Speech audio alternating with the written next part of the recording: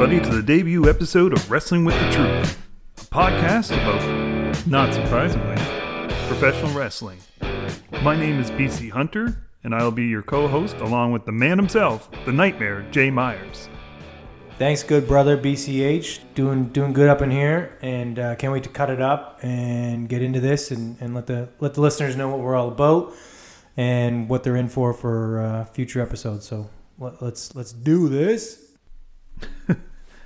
So we thought we would introduce people to us, the podcast, what we like about the sport, what we don't like about the sport, what we think is working, what we don't think is working, and just overall our views on the wrestling product of today and yesterday. So the easiest way to do that is just through rapid fire questions. So how do you feel about that? I love it. Let's get right to the meat and potatoes.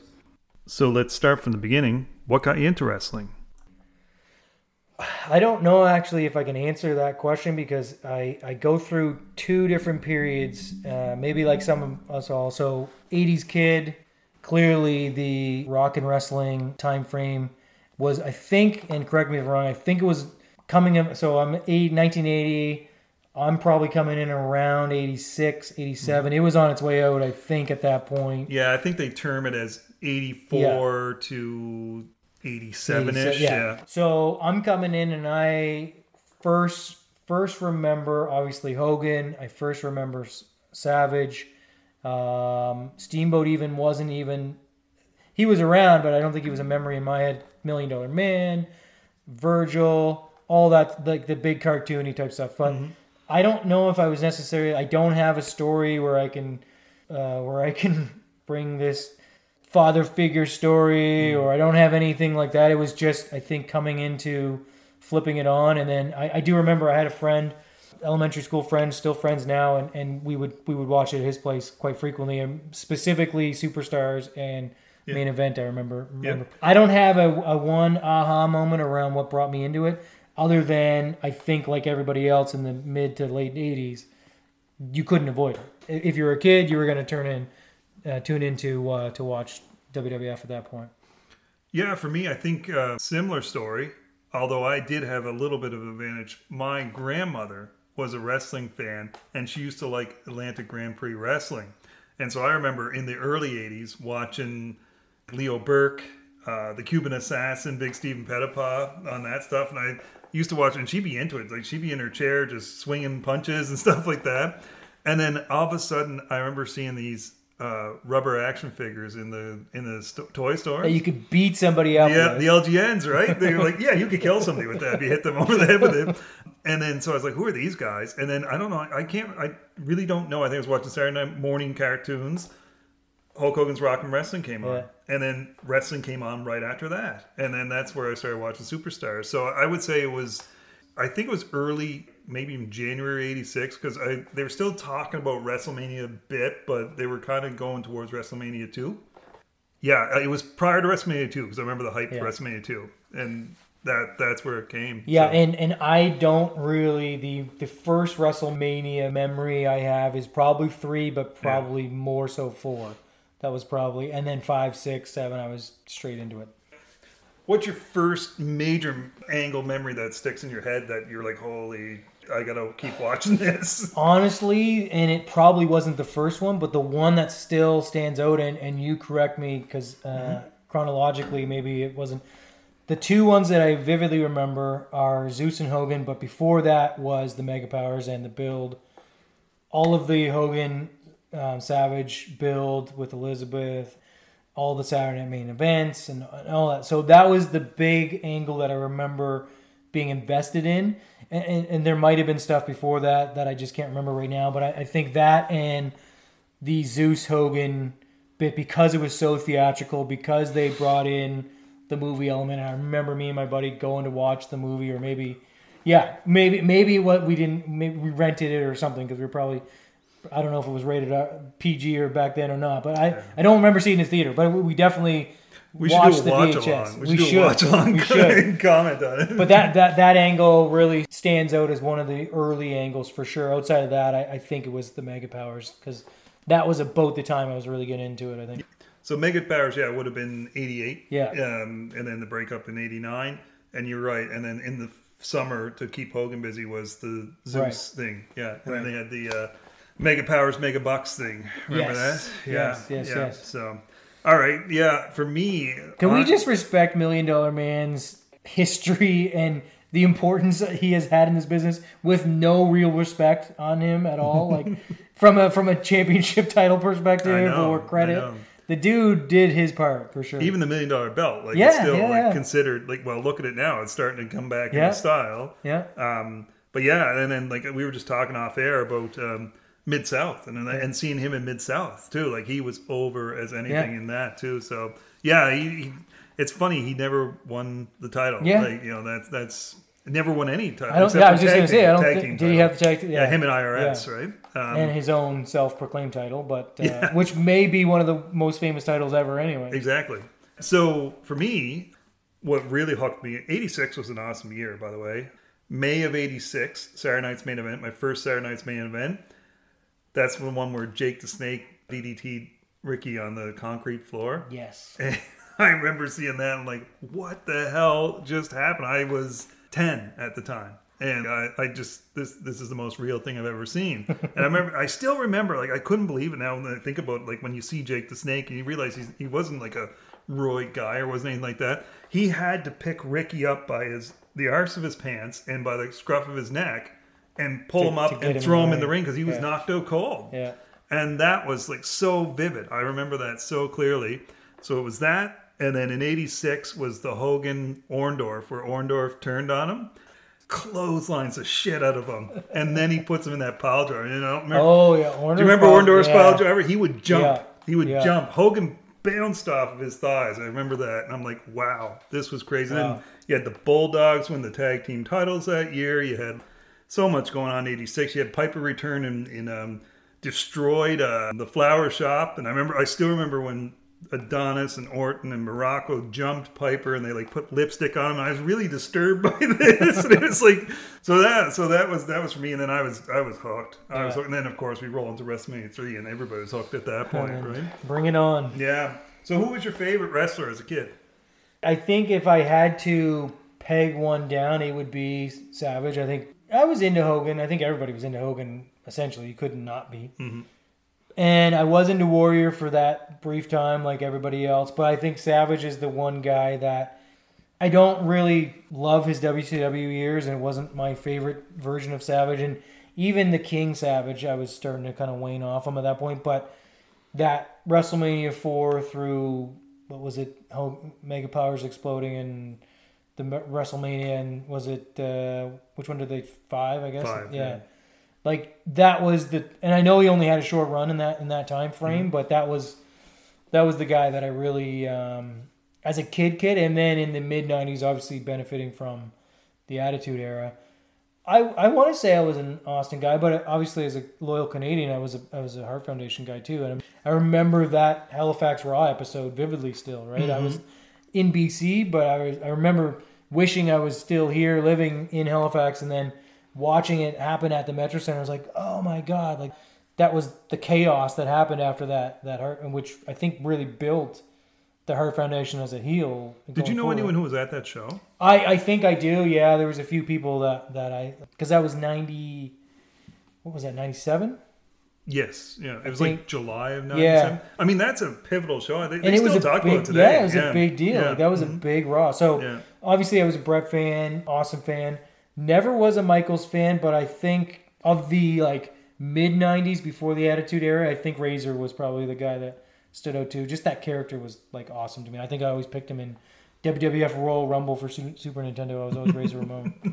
So I think that was Savage will probably go down as my. I was weirdly never an Undertaker guy until later. Yeah, Like maybe because I didn't respect what he was doing in the ring as much, but he had some hokey opponents too. yeah, that's true. Bundy or Kama or things like that. But yeah, so for me it was Savage, and he just didn't have that long as run as I wanted.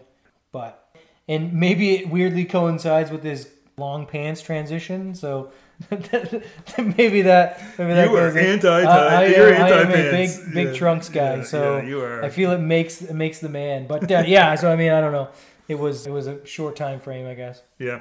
Ironically, same Same for me. Yeah. Macho Man was the man. I liked Orndorff too, and although I was a Hulkamaniac, I loved when Orndorff turned on him. That was amazing. And then I don't know if you remember, they had the big event in Toronto, and it was in '86. They had 70,000 people at Exhibition Stadium. I don't, but I remember hearing about it. Yeah, Hogan Orndorff was the main event for that. It was just a live show, right? Yeah. Although they released it on VHS. Okay. I remember renting it from the video store and just watching it over and over again.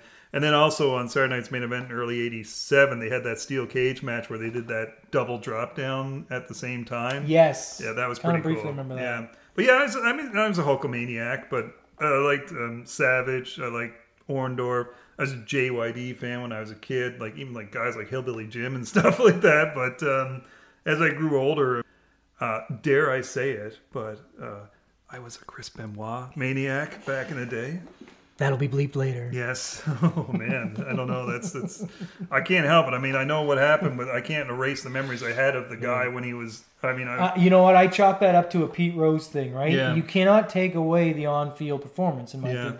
Yeah. The dude was phenomenal talent. You keep like he made it real. Whatever happened outside of the ring, we don't. If that was the case, Warrior wouldn't have got in the Hall of Fame or RVD or whoever, right? I mean, like you measure him from in the ring. I think it's a travesty that they've. Let's just say I was a Chris Benoit fan until the day that everything happened, right? But I mean, as far as wrestling, I mean, I remember that was back in the WCW days. I thought Benoit was amazing. Actually, I liked him better in WCW than. I don't think there's been a guy that has matched that intensity yet. Yeah. Yeah, he was like a buzzsaw. Yeah. It was just crazy. So, yeah, big on him. Obviously, like Austin and those guys. Yeah. You know, DX, all that stuff. Like the after Shawn DX. Brett. I love Brett. I'm sorry. I thought Brett's run in '97 was unbelievable. The whole angle of him being a good guy everywhere else, but being the bad guy in the States. The matches he had with Austin, the angles he did with Michaels, the reunited of the Hart Foundation. I mean, that was fantastic. Which was short-lived, right? Yeah. I mean, we didn't get that for very long. It feels like it was a long time. I know, but now that I look back, because it was like 3 months or something. Yeah, because it didn't even span a year, right? No. Because I think it was right around July. That's when they did it, and then he's gone by November, the end of November. So. Yeah, that was it was very short-lived, but it was just so cool to see the Hart Foundation back together and running roughshod. And so that was it. And now, like, who would you say that you like to watch? I know it's weird as 40-year-olds ago. Yeah. You know, I have a favorite wrestler, but who do you like to watch now? Yeah, and for me, and I think we do differ a little bit on our reasons why we love, I don't know, I don't call it a sport, I guess, but the entertainment product that it is. For me, it's still those guys that can go in the ring and tell a good story, but also who... We were just talking again off air about like how no slack against the guy, but Mox just doesn't do it for me for whatever reason. And he puts on a good show and all that stuff. I don't know if I could pin. I think The Miz to me is still a guy that I love, given how long he's been doing it, how much work he's put into that character, how much work he's put into the ring stuff, how entertaining he is. Like I think Miz, pure respect wise. If I had to pick top guy right now, I think I'm a huge Orton fan. I know that's not a popular decision, but the guy also puts in the work. Watching the last Broken Skull session that he did with Austin, it was really cool to see that version of Orton talk about the old Orton. Anyway, so Orton I love. AJ is a guy that I really love. I think AJ doesn't get enough credit for how much work he puts in.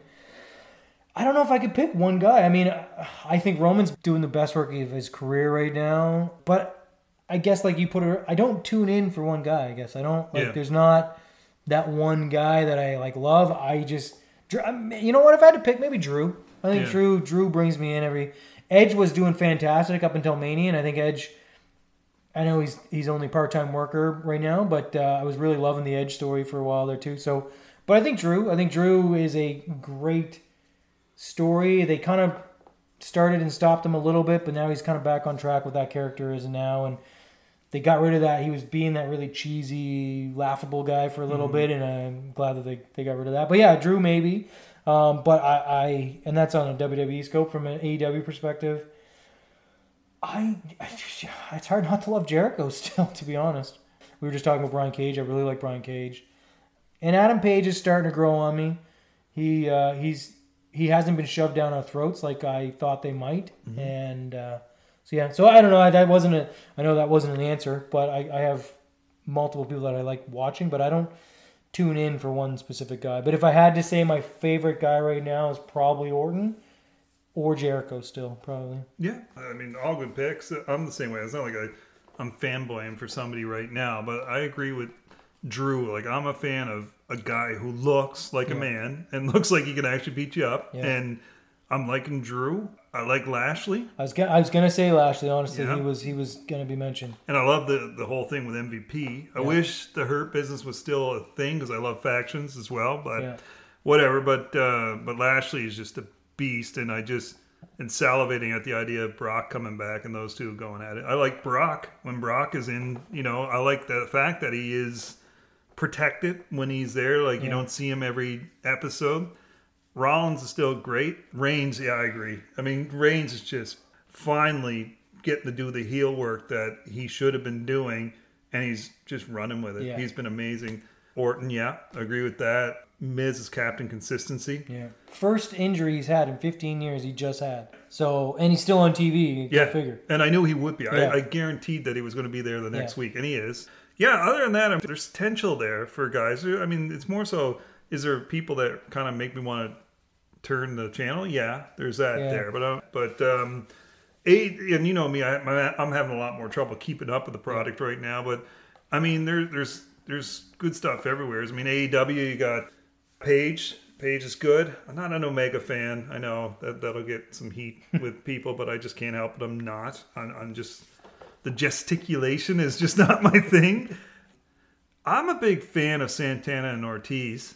Yeah, I can see proud that. And powerful. Still, my only beef with and I wouldn't say otherwise. My only beef with them is I have a hard time with their size, buying them as a legit powerhouse tag team, right? Which they don't have to be. I like the idea of them being kind of the sneaky, get your wins type of thing. And of course, I've always liked FTR, so whatever you want to call them there. But Dax and Cash, still a big fan of tag team wrestling. I just wish there was more focus on that.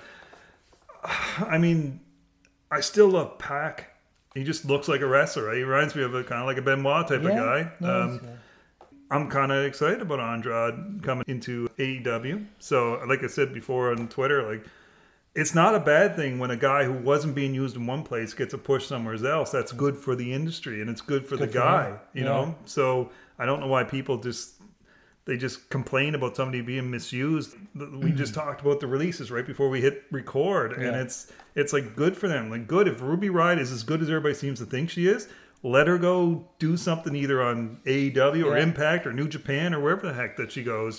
Same with Braun, or anybody like that. Braun was a weird one, but apparently he was making a ton of money. Yeah, listen, I mean, not everybody's going to agree, but I found it disconcerting, I guess, when nobody's a Baron Corbin fan. Let's put that out there. Like, I actually like Corbin. I don't hate him. I don't hate him. But like when somebody tried to say to him on Twitter, like, "We wish it was you," got fired. Like, come on. I mean, like, this is he burned that guy. He did, but it was and he didn't even take a shot. He just politely said, "You really want somebody else to like lose their livelihood?" I mean, we kind of got to forget the releases. It's the business they're in. I mean, they know that's part of it. And to your point, there is a little bit more opportunities now. But these guys still lose their jobs, and then for like fans to come out and say, I wish this person over this person and that person over that. And we don't know who asked for the release, who didn't ask for the release. So, I mean, like, maybe some of these guys creatively did want out. I don't think it was all of them. I think Black seemed genuinely thrown. But, yeah, I don't know. Like we just have to be respectful of the fact that it's still a business, too, at the end of the day. And, I was going to ask you, and I know we got off on that a little bit, but your take on... And I, too, am a big fan of Andrade, and I think he's going to be... solid. I think that they will run with him. Thoughts on Miro? Because, I mean, Miro is a guy who's really coming into his own again. Yeah. He had been buried with that best man gimmick, and they still kind of gave it to him. But, like, that dude is now the dude we expected him to be when he came in. And, man, oh, man, like, that guy has a huge ceiling, I think. That's the dude that came out in the tank at WrestleMania. Yeah. And that's the dude that should have kept on going. Yeah. Cena should have laid down for him, and he should have just kept on going, but it didn't happen. Whatever. Here's me. I liked, what were they called? I don't know if they're the Foreign Legion or whatever. They remember it was him and Sheamus and Barrett. Was it United Nations or something League like of that? Nations? League of Nations. Was that? Yeah, League of I Nations. actually liked that. I did too. There was You know? 4 top guys. 4 there. badass guys. Yeah. You know?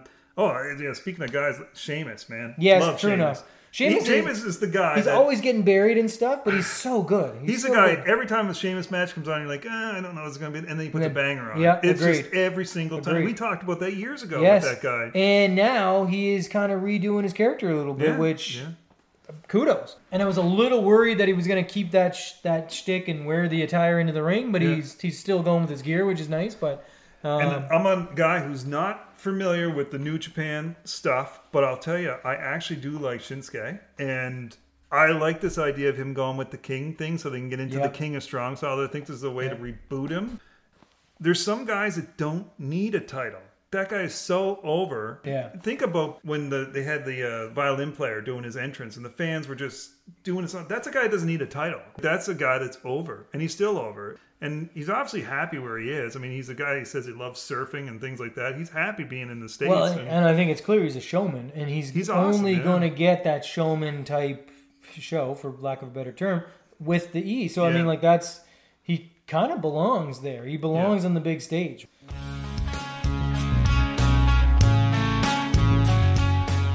Hi, folks. Good old BC here.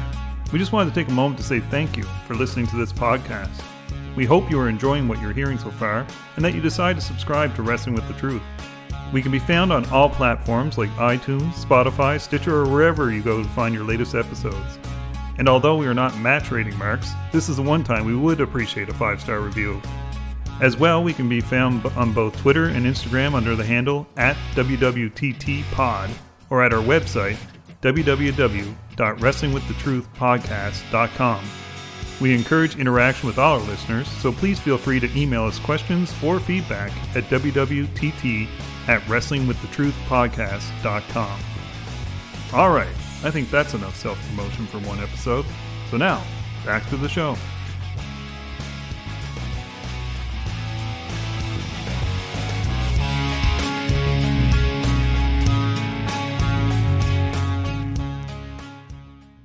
All right, so we kind of went over who we like and grew up liking, and but now, what was the match that really resonates with you still to this day?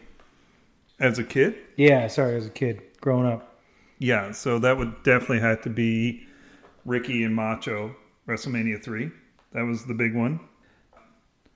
Other than that, Hogan Andre at Mania. And then I was, like I say, I was a big Bulldogs fan, so I loved when they won the titles at Mania too. Other than that, what really still resonates today is the WrestleMania 13 with Austin and Bret. How about yourself? Yeah, I think there's a couple for me that if I go back in time and really think about it, and as much as I love Savage, the Steamboat Savage match was one that I kind of watched after the fact and sort of respected a lot more after kind of digging into it. I think one that stands out, if I just remember from my childhood, Saturday Night's Main Event was always there was a lot of great matches in there, but I think one match that actually stands out quite vividly with me still is the Bret Bulldog match at I think it was SummerSlam, whatever year it was. That was 92. In Wembley, 92, yeah. And I know it was a little later on, but that match was one of the first matches that I remember sticking in my brain and kind of playing through it. There was the Mania matches with Hogan and Savage and Warrior and Hogan, but I don't know if I could remember those matches all that much, versus I do remember a lot of the work that Bulldog and I think I even remember the finish. It was a roll-up or something, wasn't it? It was a roll-up from the corner, I think. Crucifix into a roll-up. Yeah. I just remember it being not a clean, well, that is clean, but it wasn't a traditional finish. So that one stands out in my early days, and then I think with you, the Bret Austin match was pretty vivid and stands out pretty good. But surprisingly, maybe not surprisingly, but sadly, I remember watching the Owen Stone Cold match in real time. I guess it might not have been real time, but I remember watching it and remembering the visceral reaction I had when he dropped him when Owen dropped Steve on his head, and it was like you could just tell right away like something was off. And I remember even thinking, 'cause I don't remember what year that was, maybe 96 or something. 97. So 97. So I was older, and I'm like, oh, that did not look like it was supposed to go that way. And then even the roll up, and it was like something seemed off right away. So that one sticks out for me in a bad way, I guess, a little bit.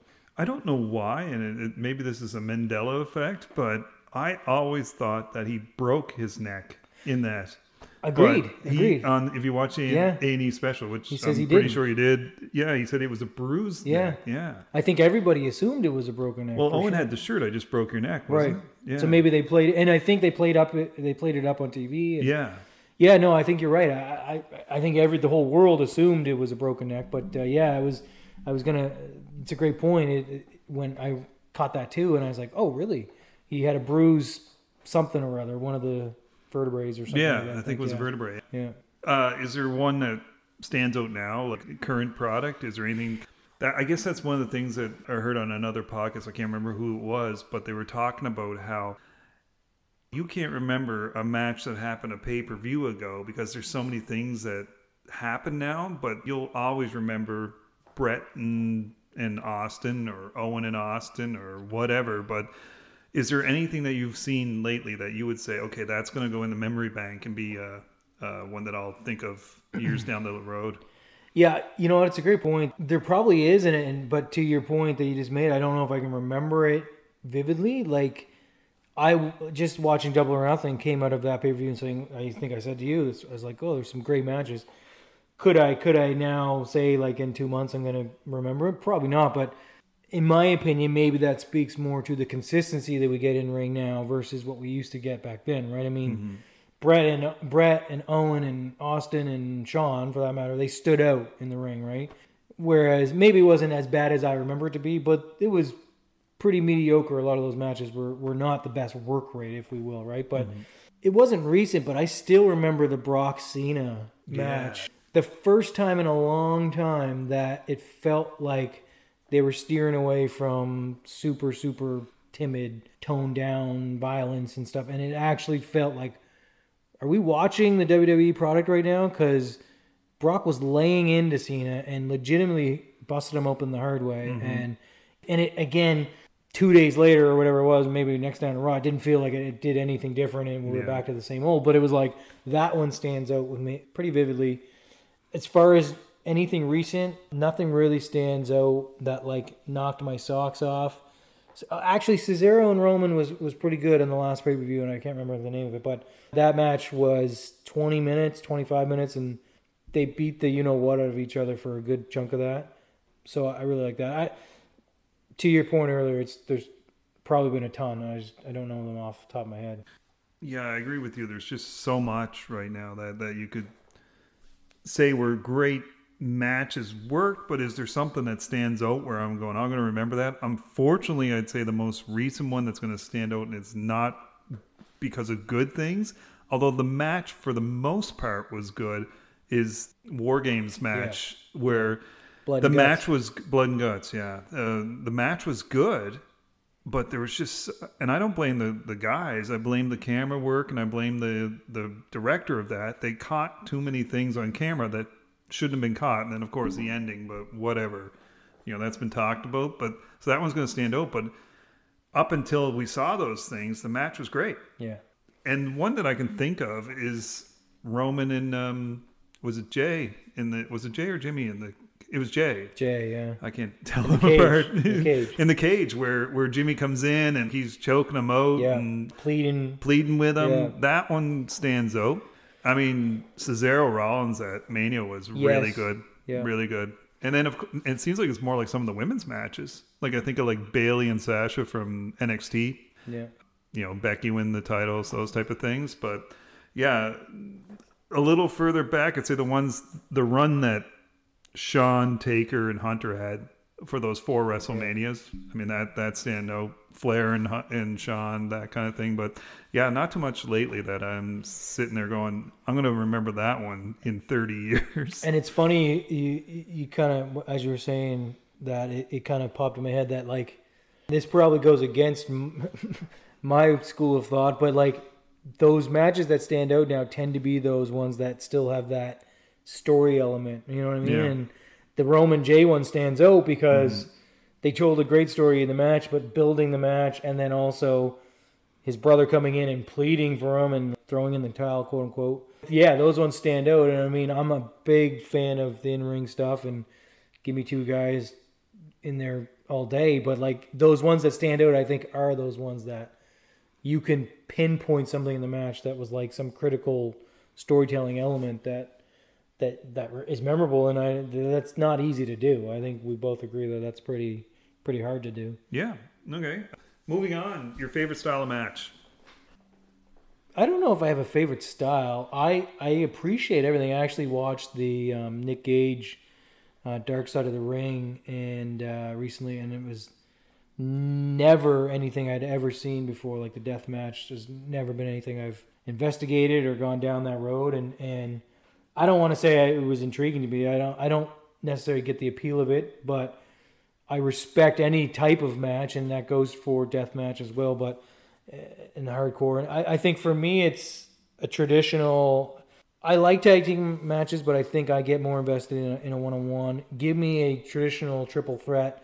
But my big thing on a triple threat is I think they should all be elimination matches. I think if you're going to do a triple threat, it's got to have that elimination element where I just don't. Yes, you can add that element of anybody can win with one pinfall, but keep them special and make them elimination, which builds to a finish, right?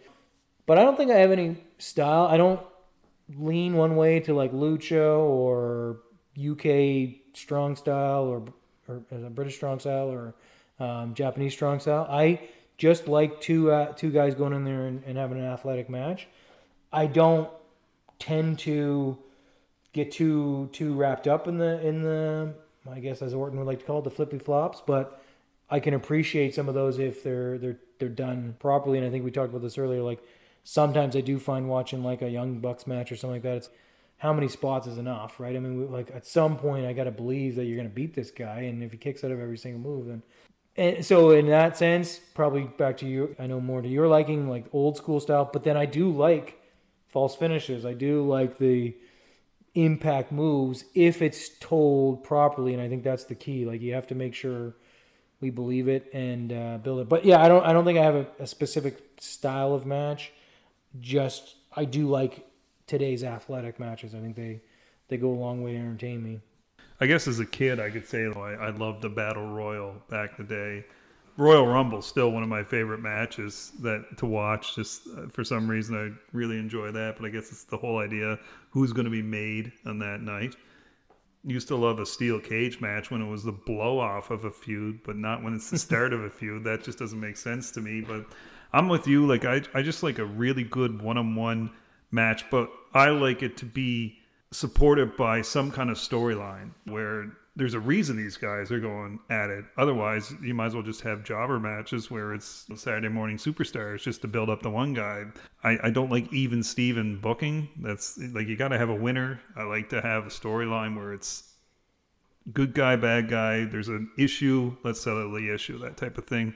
I used to love watching tag team wrestling back in the days when it was done by true tag teams. Now there's... Well, no, I'll give AEW credit with this. They're trying to build a tag team division there, and they've got true tag teams. WWE, technically, they've got true tag teams, but they seem to be always thrown together at some point. But, you got like guys like the New Day that I guess are a true tag team. But although I love Rude and Ziggler. Yeah, I think Rude and Ziggler are doing some great work. They're awesome. They're awesome. I mean, I love Ziggler. He could do anything, and I'm going to enjoy that. And Rude, good Canadian boy. Again, that's Ziggler's cool. even great in Miz and Mrs. You should tell your Rude story about what you used to do when you were watching him in... Bobby Roode. Yeah. So, yeah, for those who don't know, Bobby Roode came up in the Canadian wrestling scene, independent scene, and actually more specifically, I think he's from somewhere in Ontario, but he worked a lot in the Maritime region, and...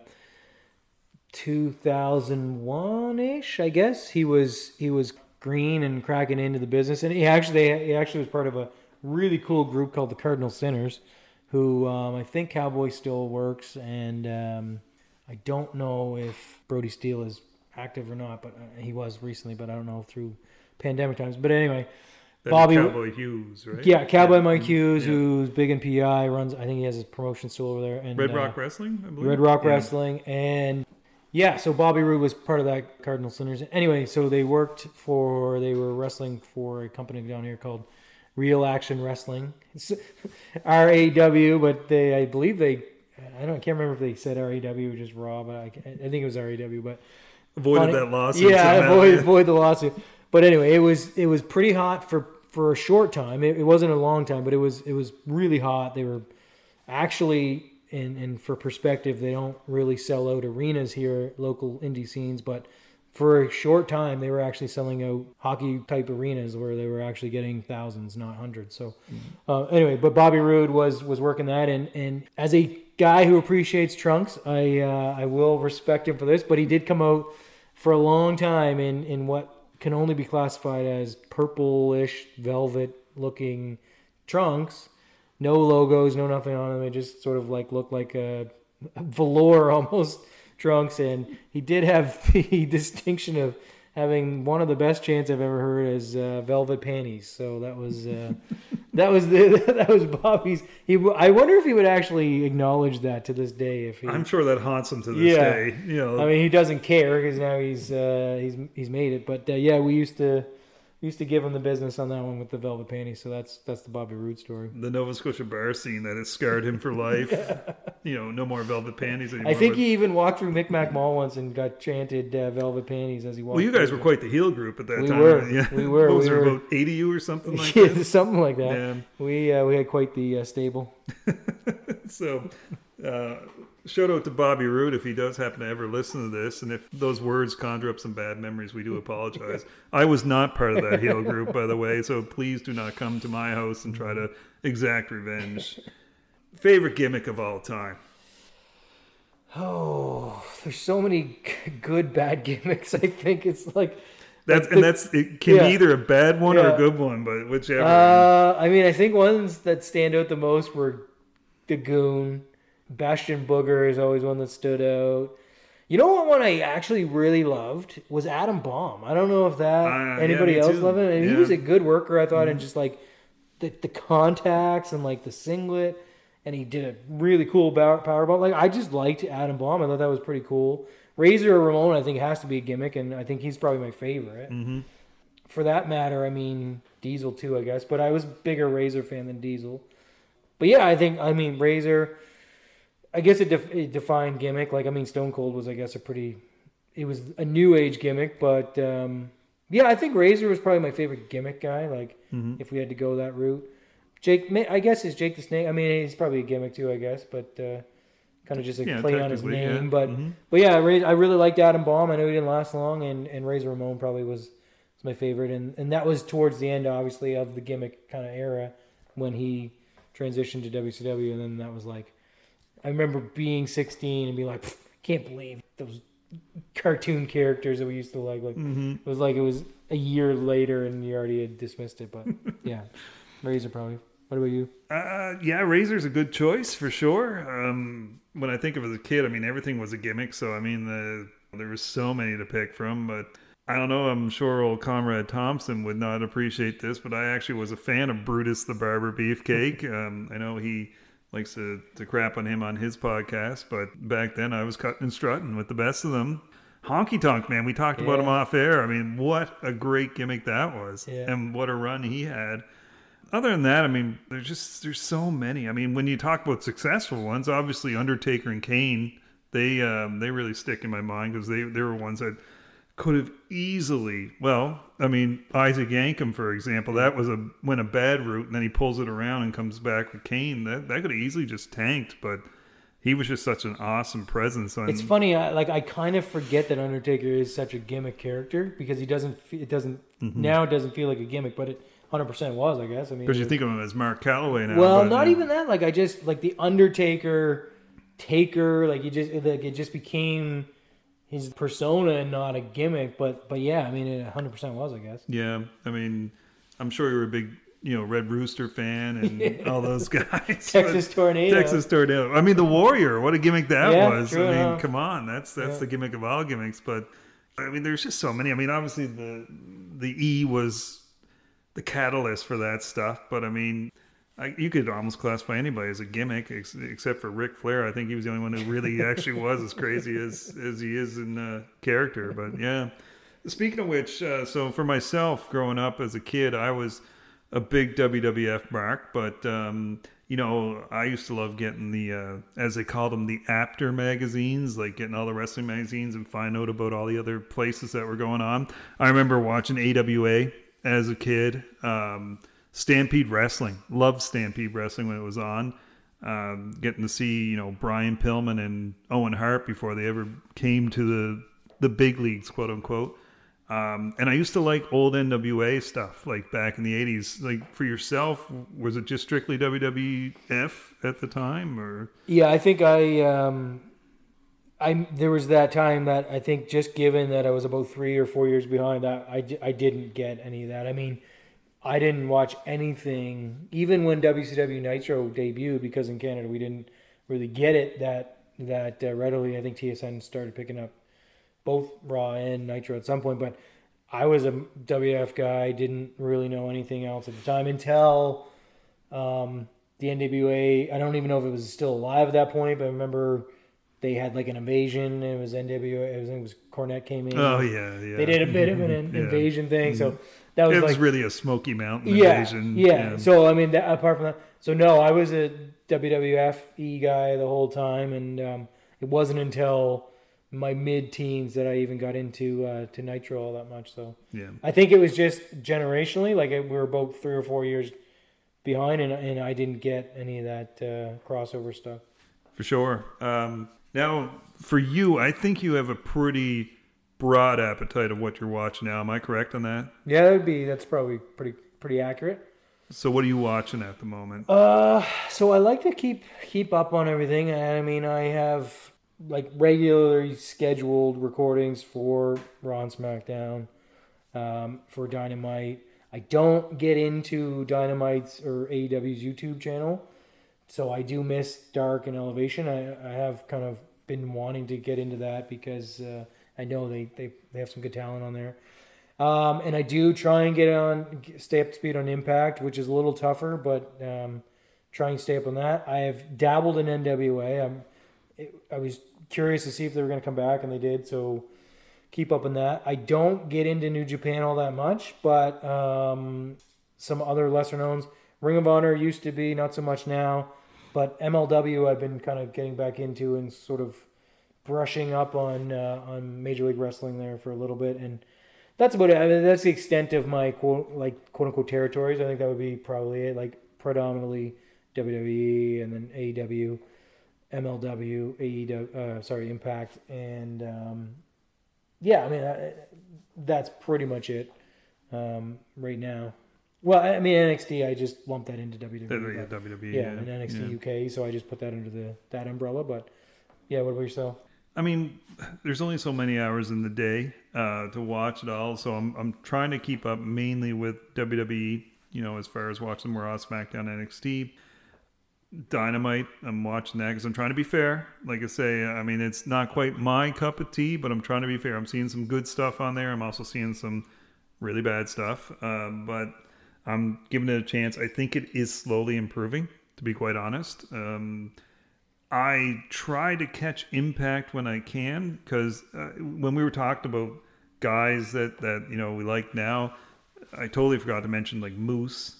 I mean, Moose is fantastic. I think he's going to be huge at some point. He's got star written all over him. Yeah. I like seeing Eric Young doing his thing back in Impact. There's a few people in Impact that are pretty good. Actually, and I think he's Canadian, Rohit Raju. He's been really good. Even like the change with Cody Deaner into the whole Eric Young side and Jake something. So there's some good talent there. And then I don't get to watch it, but I follow it a little bit online is MLW, and we talked about him before. This Alex Hammerstone. Yeah. I mean, he looks like WWE written all over him. I'll do you one better. The Jacob Fatu. Fatu. I mean, like, man, oh man, I watched this guy pull out double moonsaults, and he's easily 325 pounds, easily. super athletic guy, looks like a champion. His that stable there, I think it's Contra, or I forget the name of it, but that looks legit too. And I mean, I'm just scratching the surface on MLW because I'm waiting for it to come back. Mm-hmm. I think they quote unquote do season, so I think they're coming back soon. But yeah, that Fatu really impressed me, and I know he's got the NOA lineage there, but yeah, Hammerstone. They got another guy by the name of was it Lawler? Filthy Tom Lawler. Filthy Tom Lawler. Really liked him. Yeah. Yeah, I was impressed. The format is a good, like they say, it's a hybrid fusion or whatever, but it does. I mean, they got everything, and I think Davey Boy's son, Harry Smith, wrestles there quite a bit too. I think, yeah. And Pillman Jr. was for a while. I don't know if he is going to go back, but yeah, I don't know how that's working with that relationship. But MJF, for that matter, was there for a long time too. Yeah, because he was with Hammerstone, was he not? Yeah, they have their own little faction. Yeah, and I mean, I just don't get to see ROH, but the one guy from ROH that just from watching him online that I'm getting the biggest kick out of is Danhausen. I mean, this guy. Yeah, you mentioned I haven't seen his. You have to check him out. He's hilarious. Gimmick, that's definitely a gimmick, but he's working it well. And then, other than that, I mean, I can't follow NJPW. It's just I just don't have enough time in the day. It's actually a lot, and this is. I'm probably going to take some slack for this, but it's actually hard to find the English commentary on that as well. So might have an in on that though. Yeah, fair enough. Well, we'll keep that under wraps, but I might have an in on that for you. Yeah. But for me personally, and this is I mean, everybody has their own takes. I struggle to watch it dubbed, or sorry, like I don't know if there's any dubbed versions, but I struggle to watch it with no commentary. So no commentary or the original commentary from the Japanese guys, and like that's just my personal take. I need that English commentary to go with it, and that's why I haven't. And I know they have NGPW World and all that stuff, but my God, we have so many streaming things already now. It's like I suppose we could add it, but yeah. So I would love, and I have dabbled in New Japan, but it's just it takes a lot of effort. Personally, I think it takes a lot of effort, and I know people might argue that, but it seems like given all the other stuff we watch, like it's a lot of work to catch up on New Japan as well, especially the time difference too, right? Yeah, again, I mean, we both have wives and kids, and that's I mean, there's only so many hours in a day that we can do it. I mean, make us famous on this podcast. We'll have more time in the day to actually watch this stuff and give our opinions on it. But I mean, no matter what, whether we're watching or not, there's a ton of product out there now, which there hasn't been in a while. So this is a good thing for wrestling fans. I know people are getting very one-sided. It's got to be this side or the other side. There's a lot of divide, but you should be very happy because it was just 20 years ago when WCW got bought out and everybody's complaining, but there was nothing. There was no competition. I beg to differ. TNA came in there pretty quick. Well, kudos to TNA. Honestly, like the fact that they're still around, like they are the cockroach of the wrestling industry. I actually really loved, I don't know if you caught any of those early days pay-per-views. They ran a weekly pay-per-view, which was weird to say the least, but it had a cool vibe to it, and I don't know, and I've never been a big Jarrett fan, but like it felt big. Like it felt pretty big. They had Jarrett, they brought in Shamrock, they had a bunch of ex-WCW guys at the time. Yeah, I don't know. Anyway, Ron the Truth Killings. Yeah, first champion. Like he was fantastic. You know what? It's funny you said that because I think Impact does deserve credit. I mean, it's gone through how many iterations right now, but technically, I think it's not, and I think technically it is still TNA back in the day. So yeah, they've survived. You got to give them credit for that. And you mentioned it too.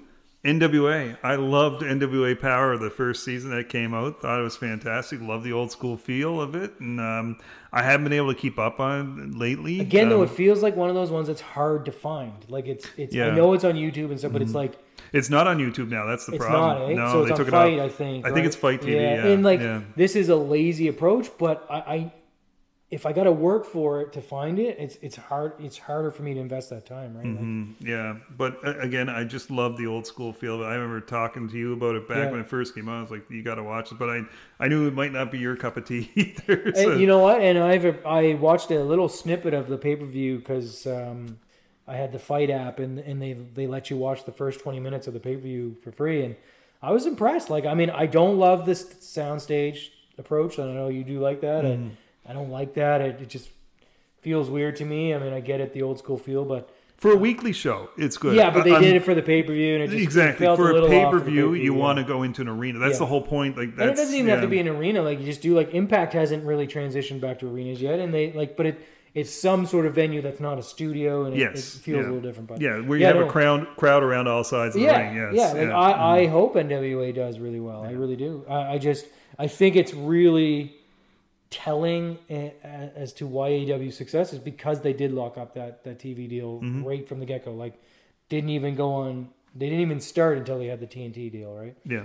So. By the way, speaking of NWA, I just listened to Billy Corgan on the Jericho podcast. Talk to Jericho, yeah. It's good interview. I saw it. I haven't listened to it yet, so I'll definitely have to check that out. He truly is a wrestling guy. So, he's not just a fly-by-night guy. He is. So, I mean, I wish him all the success with it because, again, as more and more success happens, it's only going to push things. The one thing I will say about NWA is, my God, they have to change those title belts. Like, they are hideous. I love them. Hideous.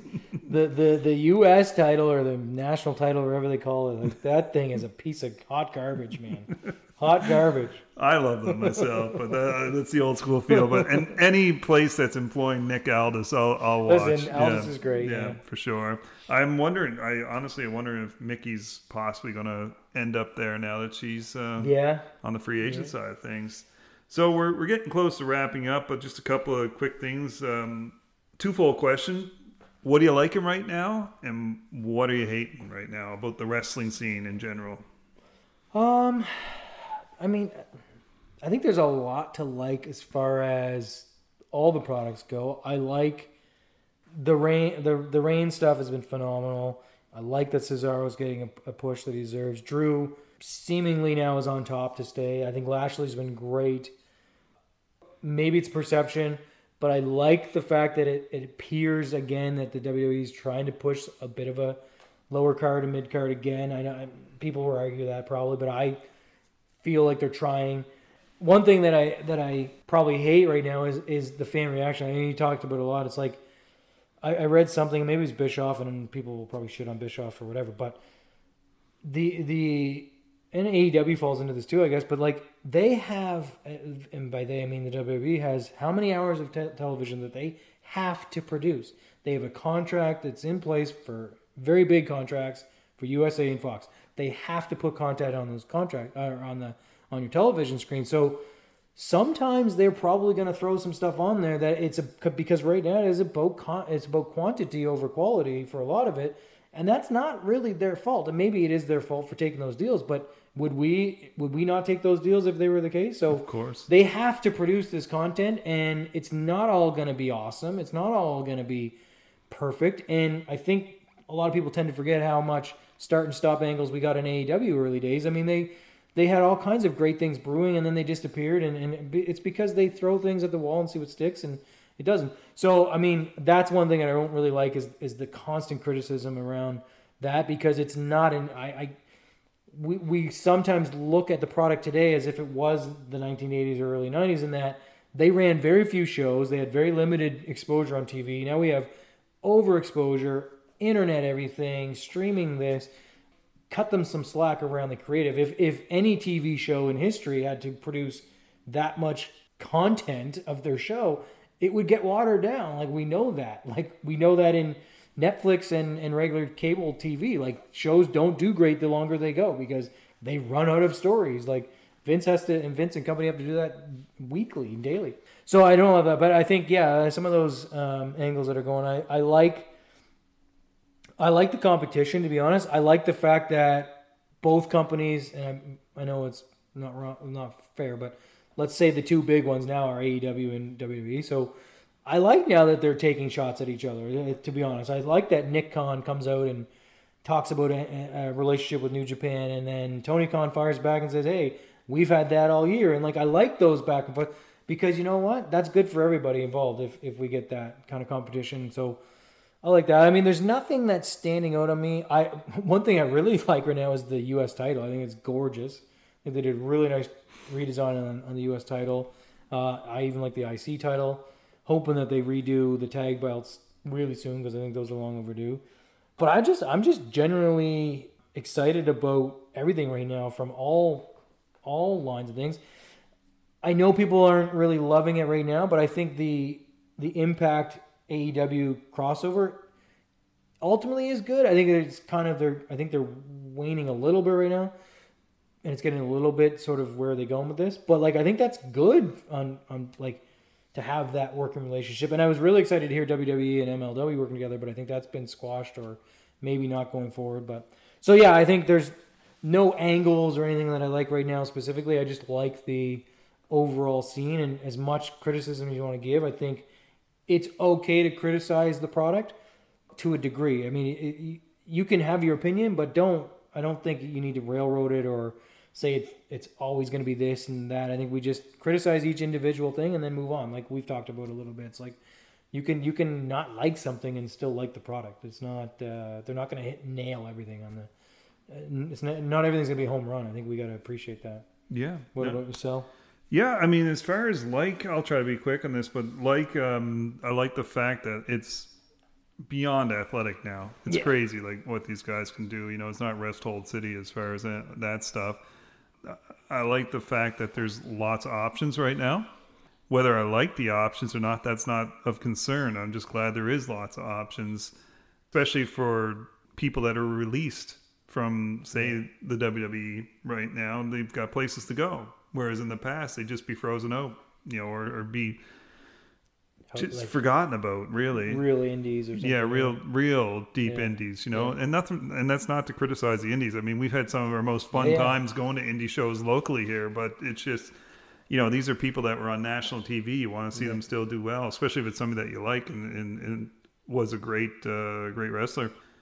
As far as the hate side, I mean, I hate the division amongst the fans. It's like you either like AEW or you like WWE, and if you like one, then we hate the other, or, you know. And it's just, this person's an idiot or that. Like, you can like it all, you know. Could you?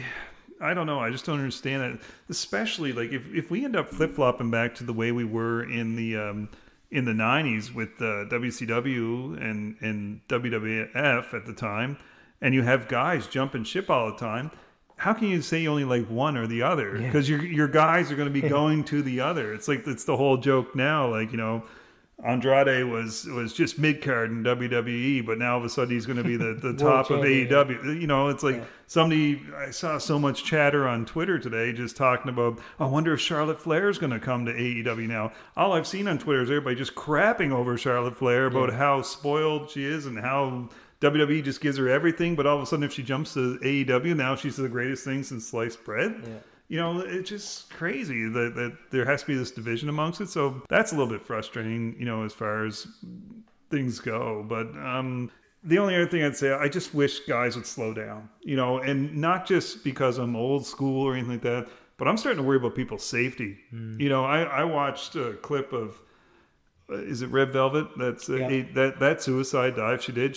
I just saw Lita flash before my eyes again, where the one to the outside. She could have broke her neck and no problem. I mean, I'm seeing, Phoenix is a high flyer and stuff like that, but he's got a lot of misses and they're dangerous ones for himself. So just slow down. We were talking about Brian Cage, you know, like GMSI or was it GSMI, right? Yeah. Or GMSI. GMSI, yeah. And literally on his gear. Yeah, and I mean.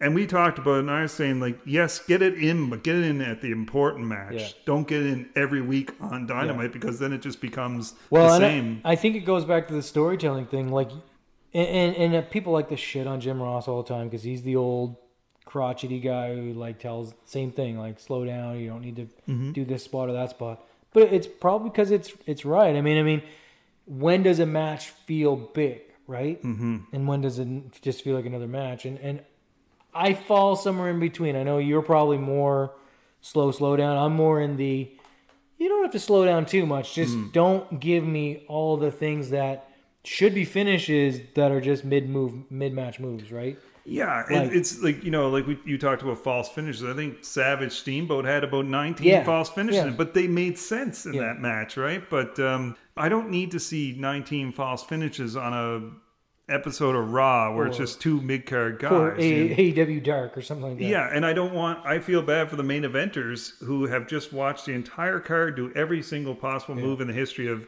Mankind. Now they got to go out there in the main event and try to top that. Like that's tough to do.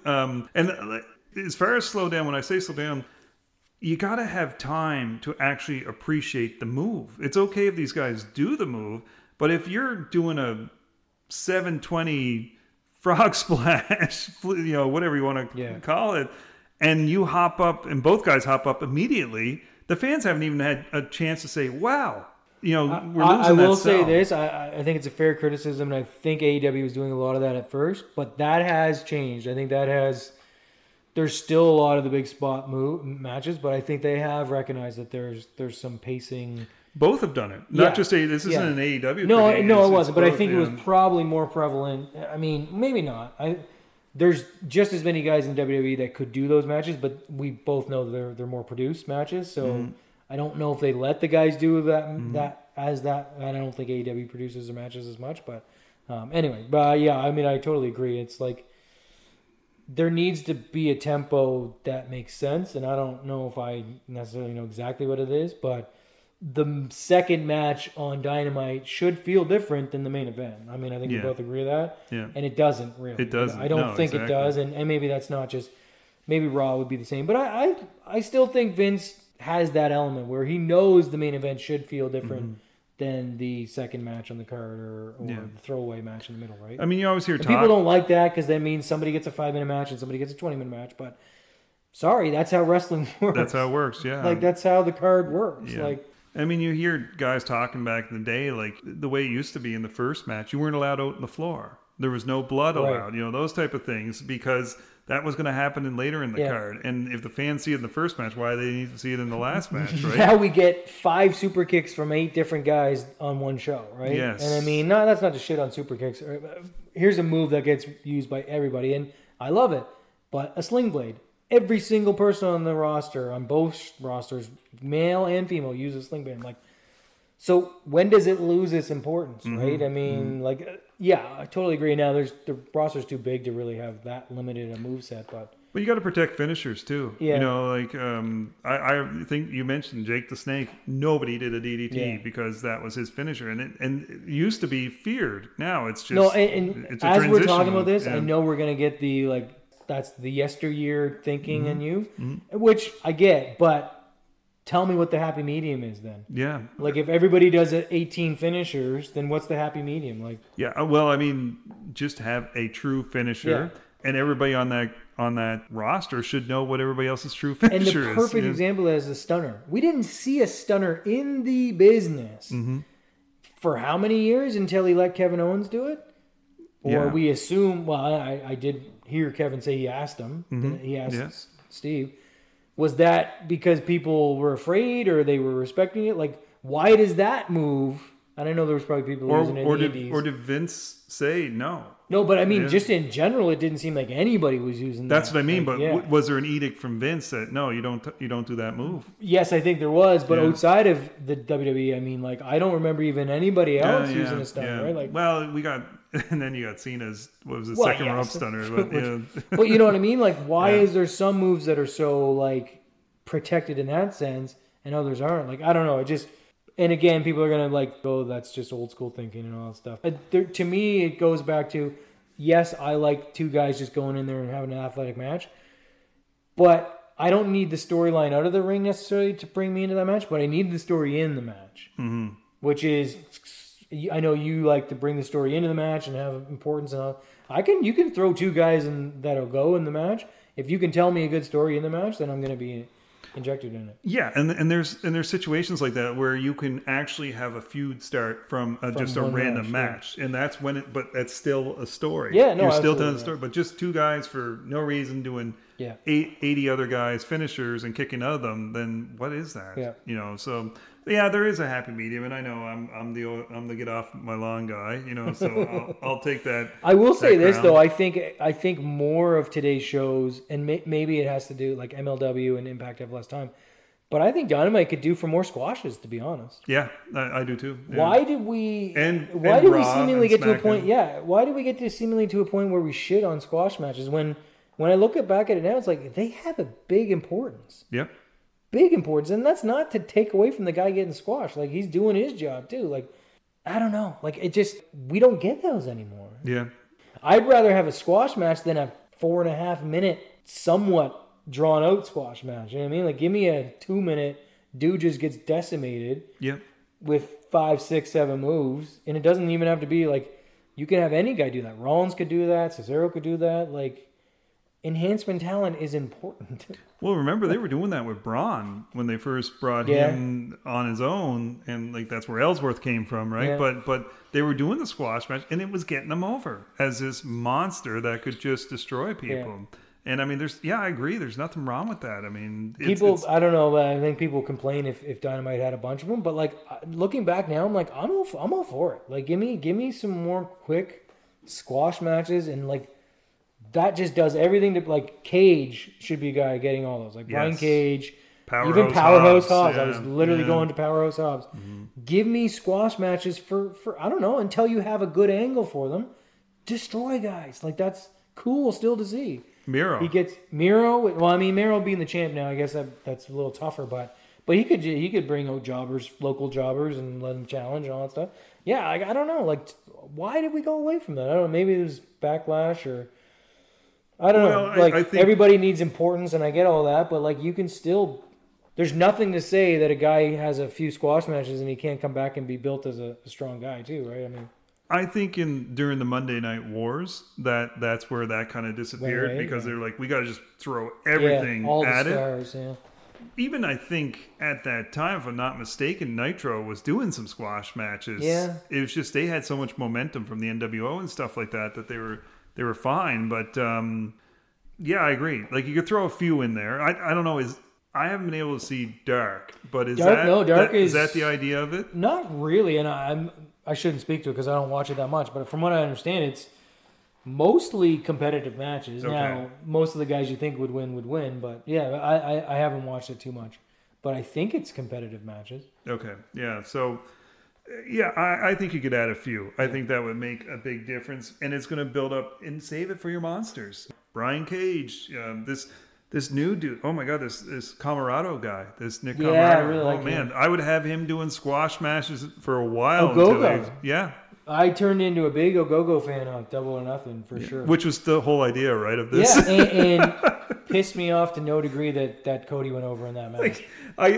Could not believe he went over in that match. The build of that match made absolutely no sense to me. No sense. And I heard one theory that maybe this is the case, but they were saying because he's trying to get the trademark on the American Dream name, he had to prove that he's used it because it was his dad. But still, I mean, that you turned Ogogo into a babyface. Yeah. With that whole build-up, and he was just super impressive. He's not just a puncher. Like, he was great. I mean, you can tell. Well, I mean, I guess the factory is from the training school, but yeah, I was a big fan. I was really sour that he didn't get the win in that match. Like, I did not think Cody winning that does nothing. I mean, if Ogogo goes over, he's over. Like, he's cemented as a top guy now. You know what I mean? I love when you can look at a guy or a girl, whichever, and you look at them and you go, that person's going to be something. Yeah, and like, agreed. There's a few of that going around. I mean, like, like I say, I haven't seen too many Hammerstone matches, but I look at that guy and I think that guy's going to be something. I look at this Camarado guy, he's going to be something. Yeah.